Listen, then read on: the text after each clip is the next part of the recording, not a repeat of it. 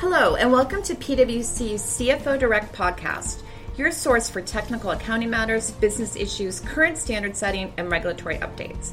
My name is Heather Horn. I'm a partner in our national office, and it's great to have you with us today. We're going to take a closer look at the state of implementation of the new leasing standard in November 2018. We have a few topics for you. Overall readiness, I'm sure that's of great interest to benchmark where you are compared with your peers. Transition issues, and then really looking at best practices as people complete their implementation. Joining me today are Latina Vicanye, Jillian Pierce, and Mark Jerusalem. Jillian and Mark are both in PwC's national office, and Latina is part of our Capital Markets Accounting Advisory Group. So, let's start. I think everyone out there, no matter their state of readiness, is wondering how they're doing. Even if they feel super prepared, probably still have some open questions. Some people may feel behind, a lot of different things. I guess, Mark, let's start with what we know. What information do we have about where people are with their adoptions? Well, sure. So we've seen Q2 disclosures, and we've conducted some surveys that kind of wrapped up at the end of June. And as of the end of June, we are aware of 2 large companies that have already adopted the standard, 2 and only 2, Target and Microsoft. As far as our survey results go, only about 4% of companies have reported that they have completed their 842 implementations. So that's a pretty small number. 76%, however, said that they were more than halfway done, which directionally leaves about 25% of the folks who appear to be less than halfway done with only about a month to go before year end. Yeah, so is what we mean by halfway done is more or less they're gone through their assessment. They feel pretty good about the completeness of their portfolio. They've identified the key issues, and now they're really working through system implementation. So that implementation can take a variety of forms depending on the level of integration and customization. But for the most part, they're going through and loading the data. They're testing the system at both a transactional as well as a financial reporting level. Okay, so then I guess to the extent people are sort of focused on their systems, and I know there's been a lot of talk that maybe the systems themselves may not be ready. I mean, what are we seeing in terms of system readiness in particular, and what should people do if they feel like they're not ready? Yeah, so that's a tough one because there are definitely a wide range of what we would consider readiness, and it may have a different definition system by system. I think in a lot of cases with the vendor systems, we're still seeing roadmap items, updates being pushed through even as recently as right now, and there still may be more updates to be made throughout the rest of the year. In terms of the organizations that we're seeing, there may be some level of expectation gaps in terms of what they thought the system was going to be able to do and what they're actually able to do. And so for the most part, I think what we're seeing is companies being able to get the data that they need to do the financial reporting that they're going to need to do. They may need to add some manual workarounds to be able to get the information that they need at the level that they need it based on their own internal reporting structures. But a lot of the reasons why companies may be feeling like they might not get there and looking at the system might in part have to do with when they started, how much resources that they put towards it, but also challenges with data implementation and just some of those roadmap items. So best practices is think about where they can get the data manually if necessary to then be able to comply with the standard. Okay, so, and I know we're going to talk more about best practices, which will be particularly helpful for those 25% of companies that are not at least halfway done. But I guess for any companies that are having these system challenges, it sounds like you may have sort of a day one implementation and then still be looking towards the longer term. So and you're nodding. Yeah, we're definitely seeing room for improvement, right? In terms of getting what you need to basically meet the compliance requirements and then think about maybe some of the additional things to get in that will help with some of the future loads for day 2. Okay, so then probably key reminder we should make to people is that if you do start to go down that path, just make sure you have the right control structure in place. So very good. Thank you for that. So with that, why don't we turn to some recent developments as well as discussion of transition options, since we're talking about day 1 accounting.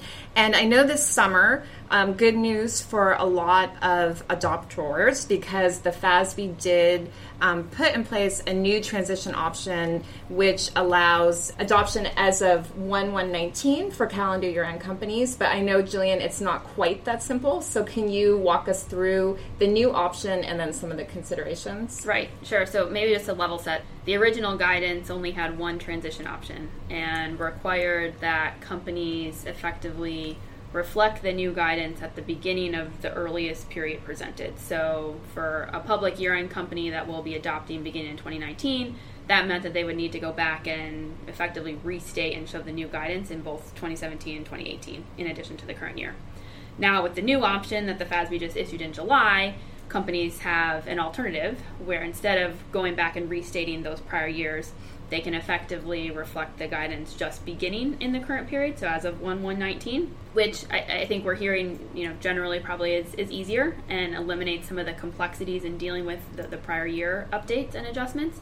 But I think the one key thing to highlight is that in either transition option, companies are still required to apply the guidance on a modified retrospective basis. So effectively what that means is you're still going to need to account for all of your existing leases or leases that have commenced prior to your effective date and be recording those using a cumulative effect adjustment as of the beginning of the period, depending on which option. So you don't totally get out of kind of all of the work. It's not a true prospective approach, which I think we have been hearing some people refer to the new option as prospective. So maybe just to dispel that myth, still is a lot of work. And to Latina's point, you need to be accumulating all the data to be able to record those day one entries. Really the change now, as I think about it, is just, what period are you really recording? Right. So basically you don't have to effectively go back and restate, but you do have to record cumulative effect. Yes. So Jillian, thanks for that. I guess, let me ask you another question then. I know, as we think about transition, a lot of the big decisions people need to make are around the different practical expedients that are available and whether or not they should take them in their adoption. So the one that's probably talked about the most is the package. And so can you just give a few quick reminders about the package and how people should think about whether or not they should be adopting that? Sure.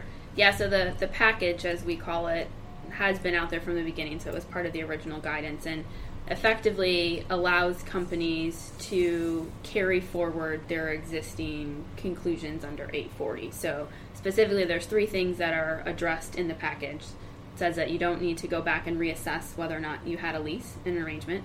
And for any existing leases, you don't need to reassess the classification of those, nor do you need to reassess initial direct costs. So again, if a company elects the package, basically they're going to continue to account for those existing leases as they had and will ultimately run off in future periods. And are we seeing most companies adopt that?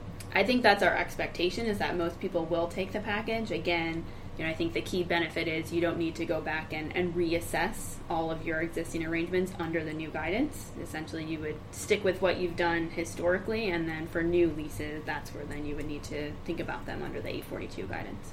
So I guess historically, though, especially for operating leases, people may not have really had a lot of discipline around that assessment. So in that circumstance, then, Mark, how should people be thinking about those types of contracts? Yeah, so the area where we've seen, let's just say, the biggest lack of discipline is in the evaluation of whether an arrangement contains a lease. So companies often have supplier service contracts, and there may be a lease embedded within them. Under old GAAP, they may have ignored that since it would not have made that much of it. They would typically be operating leases anyway, and they would just flow through the P&L as executory costs, essentially. When people are thinking about that, and they're taking the package of practical expedients, they really have to think about the evaluation under old GAAP, because that's what you're carrying forward, your previous evaluation. Some companies have been asking, look, I don't have an evaluation, let me just do the evaluation under the new guidance, under 842. And this is an area where the guidance under 840 and 842 differs. So under 840, if an arrangement relied on the use of a particular identified asset, and you were the only customer taking the output from that asset, you were likely to have a lease. Okay. Under 842, there is another condition that they layered on top of that in order to have a lease, you also have to have the right to direct the use of the asset. So some companies are concluding that under 842, they may not have a lease, without considering that it was actually easier to have a lease under 840. So the one warning we're giving people is, when you're taking this package of practical expedients, and we understand you may not have done a robust evaluation of whether an arrangement contains an embedded lease, do that evaluation now, but do it under the guidance of 840, not under 842. Okay, very helpful. So it's a carry forward, but if you need to make an evaluation, make sure you're applying the right guidance. So Jillian, I guess then another sort of related topic would be the practical expedient related to hindsight. And can you kind of walk through what that practical expedient is and how people should be thinking about that? So hindsight essentially allows a company to reassess the lease term, which is different than under 840, which we refer to as kind of a set it and forget it model. So under the old leases guidance, generally a lessee would never reassess the lease term. But now, with the option of hindsight, if a company does elect that, then they can effectively take a fresh look at what the lease term for their arrangements is for purposes of calculating their lease liabilities on day one. Now, in contrast to the package, we don't actually expect a lot of companies to elect the hindsight practical expedient, and the reason is that when you do elect it, it needs to be applied consistently to your entire portfolio. So we actually think that this could be pretty challenging for companies and may result in a lot of additional work. So at this point, it's not something that we're expecting most companies to look to elect. So then, Jillian, you have to apply that for all or none, is that right? Right. So just like the package, hindsight has to be applied consistently across the entire leasing portfolio. So you can't pick and choose and apply it to individual contracts. And so for that reason, I think in contrast to the package, where we think a lot of people will take the package, we're not expecting a lot of companies to elect hindsight because it is challenging and would be incremental work to effectively go back and reassess your entire portfolio. Okay, thank you. I guess, why don't we move on then and talk about the interest rate. So we've talked about the term and how hindsight may or may not impact your determination of the term. But another important assumption in measuring the lease liability would be the discount rate. So Mark, can you give us a few highlights on that topic? Yeah, so just as a reminder, if you're a lessee putting these lease liabilities on your balance sheet for the first time, you have to choose an interest rate to discount these liabilities at. And the guidance says you should use the rate implicit in the lease if that's readily determinable. We think for the vast majority of leases, lessees are not going to be able to readily determine that rate. So typically we'd expect people to use, in that case, your incremental borrowing rate. The other point I want to get across is that the rate that we're supposed to use is actually the rate as of the date of initial application. So, for example, if we're using this new transition expedient and applying the standard as of 1/1/19, one would use the rates as of 1/1/19. You would actually not be permitted in the standard to use the actual rates had you documented them at the time you entered into the lease. You're actually going to be using new rates. And so the other thing we want to point out is that obviously we're all aware that rates have been moving in recent months. So we suspect that some companies have kind of been already determining their rates based on, earlier in 2018 activity. And one may have to revisit that just because rates have been moving, right? So pay attention to the rates that exist as of 12/31/18 effectively. Got it. Okay. So what else should companies be thinking about as they're trying to figure out what rate to use? Well, companies are basically saying that, for the most part, they don't necessarily know exactly what their incremental borrowing rate is, right? The definition of that rate talks about that you have to borrow on a collateralized basis, an amount equal to the lease payments paid over a similar term, right? So we think it's almost like a theoretical rate. It's, if you know what your lease payments are, right, what rate would you get if you borrowed that amount of money and you had collateral, okay? So something to be aware of if you're comparing that to other rates as a starting point, as a reference point. Obviously if you have collateralized borrowing, that's a good reference point. Some people are looking to treasury notes and then making adjustments for collateral and credit risk, right? And so just some things to think about is that it should be on a similar payment basis. Most treasury notes are due on a balloon note basis, right? They're due at the end of the term, whereas most lease payments are due ratably. So it may not be a fair comparison to compare a 10-year lease to a 10-year treasury note that's only due at the end. You may have to choose as a reference a shorter-term treasury note. Obviously, as I mentioned, you have to have collateral. Okay, so you have to make adjustments for collateral credit risk. And then finally, a question that we've been getting a lot of is whether subsidiaries can use a parent's rate. And what we think the guidance says is that in order to use a parent's rate, you have to be able to assert that the lessor has relied on the parent's credit in pricing out the lease. And typically that would be evidenced somehow in the lease agreement. There would be references to the parent's credit. Okay, very good. So obviously, with all of these, quite a lot to think about. I guess probably wraps it up for the actual standard. But maybe, Latina, before we wrap up the whole podcast, what are some of the challenges / best practices we should highlight for people listening? Yeah, so particularly for our public calendar year and companies, there's not much time left on the clock for them to kind of wrap up, and so companies are facing a bit of a crunch. I think in terms of those items that are the most critical, we kind of alluded to this earlier, right? They need to be able to get to the data in the system. They need to be able to determine what their lease liability and right of use asset is as of 1/1/19, and so making sure that those processes are in place and well tested. Companies are going to need to think about controls, and that those controls are in place, whether they're for the system, the automated processes, or for the manual workarounds that they're putting in place to be able to get to the information that they need. And the other kind of big piece to note, if you haven't already been having conversations with your external auditors about what they're going to audit, how they want to look at the process, you should probably be having those conversations right now, because they're going to certainly be asking very, very soon about what documentation you have in the process and where your overall status is. And I guess last but not least, I would say be thinking about quantification as we near SAB 74 disclosures and getting that information pulled together to be able to comply with that.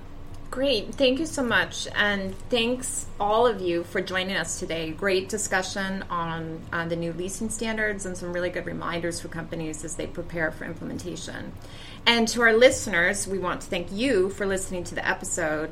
And if you are looking for more information on how the leasing standard may impact your company, please visit the leasing page on cfodirect.com. In addition, for real-time updates, you can find us on LinkedIn and Twitter.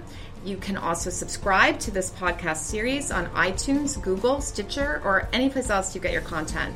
We definitely love to have you in our community. For PwC, I'm Heather Horn. Thanks for tuning in.